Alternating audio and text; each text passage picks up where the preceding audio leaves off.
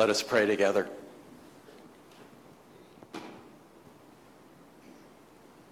How very, very precious, O God, is your steadfast, capacious love. And we pray for that day when all the children of the earth, including each of our own, might find refuge in the shadow of your wings. Oh, we pray for that day, O God. Amen. Well, what a morning we are having in worship here today. And it seems especially fitting for us to focus on spiritual formation across the generations. Because in Psalm 78 today, we hear this passionate concern for the passing on of God's story from one generation to the next. For God's wondrous deeds to be remembered, and for God's ways not to be forgotten. And so year after year after year here at East Chestnut Street Mennonite Church, we keep remembering and remembering and remembering God's story, woven into the stories of God's people. Adam, naming. Noah, floating. Sarah, laughing. Jacob, wrestling. Joseph, dreaming. Miriam, dancing. David, ruling. Prophets, preaching. John, baptizing. Mary, birthing. Jesus, living and dying and rising. Thomas, doubting. Peter, fishing. And the Holy Spirit, sending. What a story we are a part of here in this community. We are a people actively remembering and caught up in God's story, with Jesus at its very center. So this morning I would like to reflect very briefly on faith formation and how it happens. How is each of our cups filled with faith? How does that happen? And the first thing that I would like to mention is that it must happen patiently and persistently. There are two models of faith formation: the fire hose and the eyedropper. I wanted to put out on listserv for someone to bring a fire hose, but I didn't. And I've done this before. I'm not going to use water. I practiced this morning and I got myself all wet.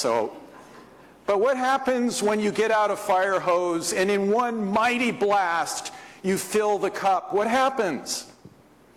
How much is left? Very, very little, right?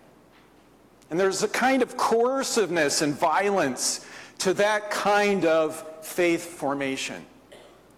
But there is another kind of faith formation. It's called the eyedropper method, and it's patient. We have all the time in the world. We have 1,000 Sundays with each of our kids before they leave for college or before they leave for life. We have 7,000 Sundays with them as parents and grandparents. And so we can be patient, persistent, building relationship with them one drop at a time. A second thing that I would like to say today about faith formation is that it is something that we do together. It is not something we do to our children, but we do with them. And I think we've seen this so beautifully here this morning already. You know, in one of our kids' classrooms, there's a sign on the wall that reads, "What can today's lesson teach us about following Jesus?" And you see, as our kids share with us their perspectives about what they are hearing and seeing, we grow, we discover, and we learn with them. At our kids' night, once a month, Pastor Elisa and our kids are exploring the Beatitudes. And I really believe that this peace pole is the fruit of this Beatitudes work, where one of the key Beatitudes, of course, is "Blessed are the peacemakers." And isn't it wonderful that right in the midst of these turbulent times of violence and war, our kids bring us a peace pole to remind us of the peacemaking that is at the heart of the gospel, and it is at the heart of the mission of our church. In her new book called Woven, Meredith Miller says that we want to give our kids a faith that they won't need to heal or recover from later on. Amen? That means as we share and form faith in one another, there can be no coercion, no fear tactics, no shaming. Amen?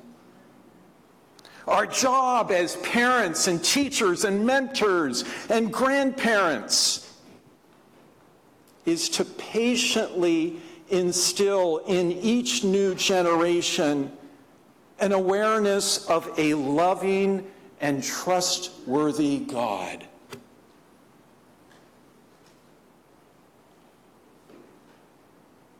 And do you know how our kids come to contemplate a loving and trustworthy God?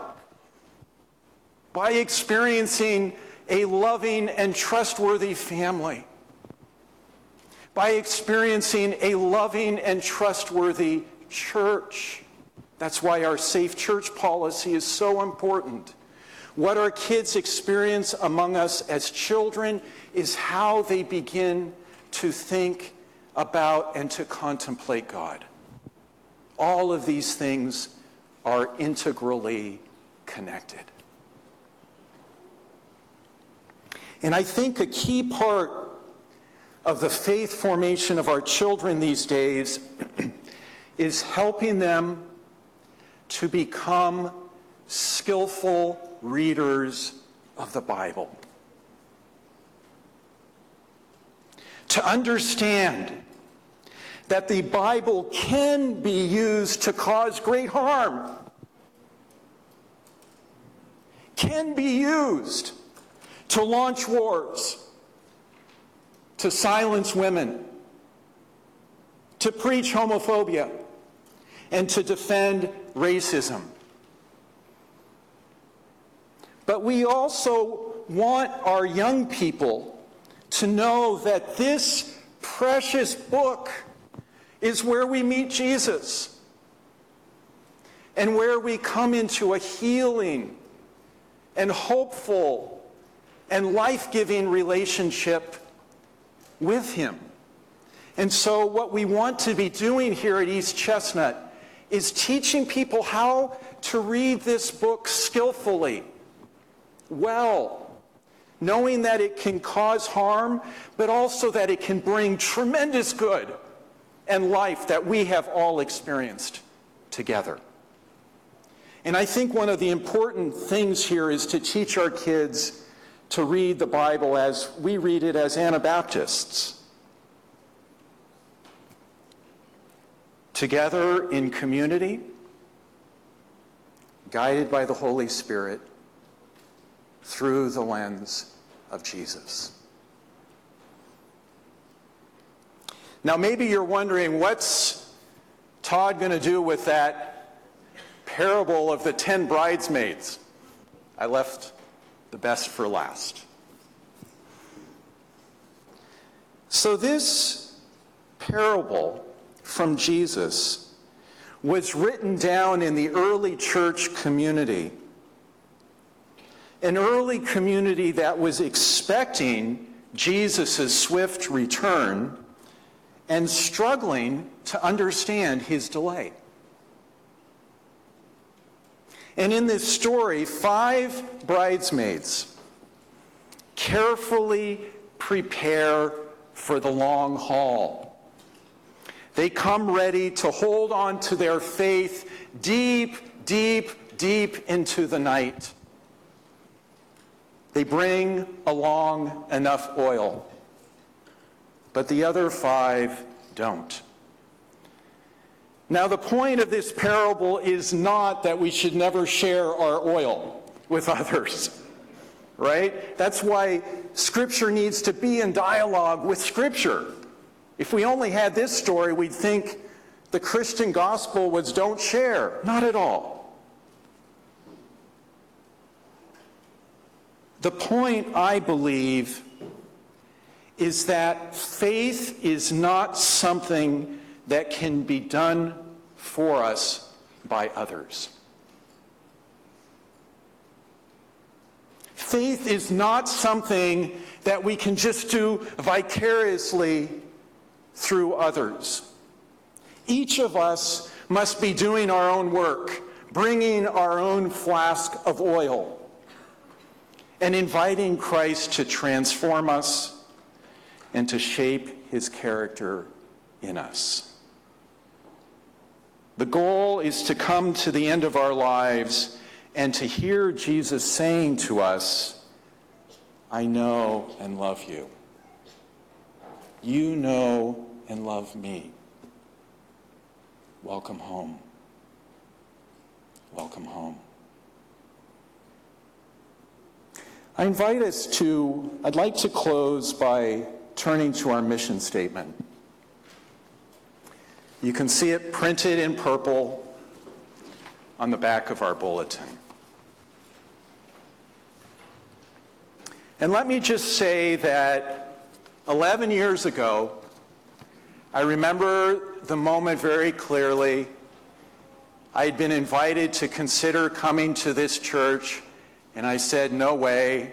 There's no way that we will move across the country to Lancaster of all places. But then I read this mission statement. And Danette and I together said, okay, God, we're going to give it a careful look.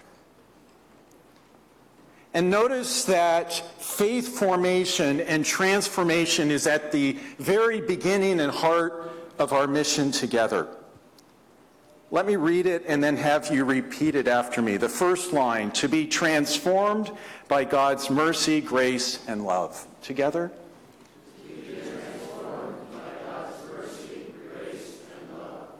And I would say that the next 3 sentences are impossible without that happening. That's the core, God's transformation of us with grace and mercy. The next line, to introduce our children and neighbors to Jesus Christ as Lord and Savior. Together? To introduce our children and neighbors to Jesus Christ as the Lord and Savior. And I would add to that, and also as our friend and teacher and perfecter of our faith. The next line, to equip one another to live peaceably and generously together.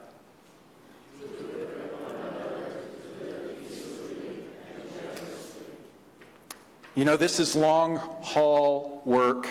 It doesn't happen overnight. And finally, our mission is to contribute to the well-being of Lancaster and the wider world. Together.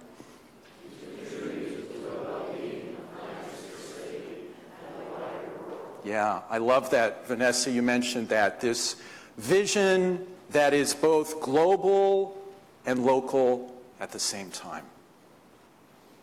So friends, faith formation is slow, patient, eyedropper work. It brings us into a loving and trusting relationship with God that begins here and lasts for eternity. And even in our hardest times, we're able to say, "My cup overflows." Amen.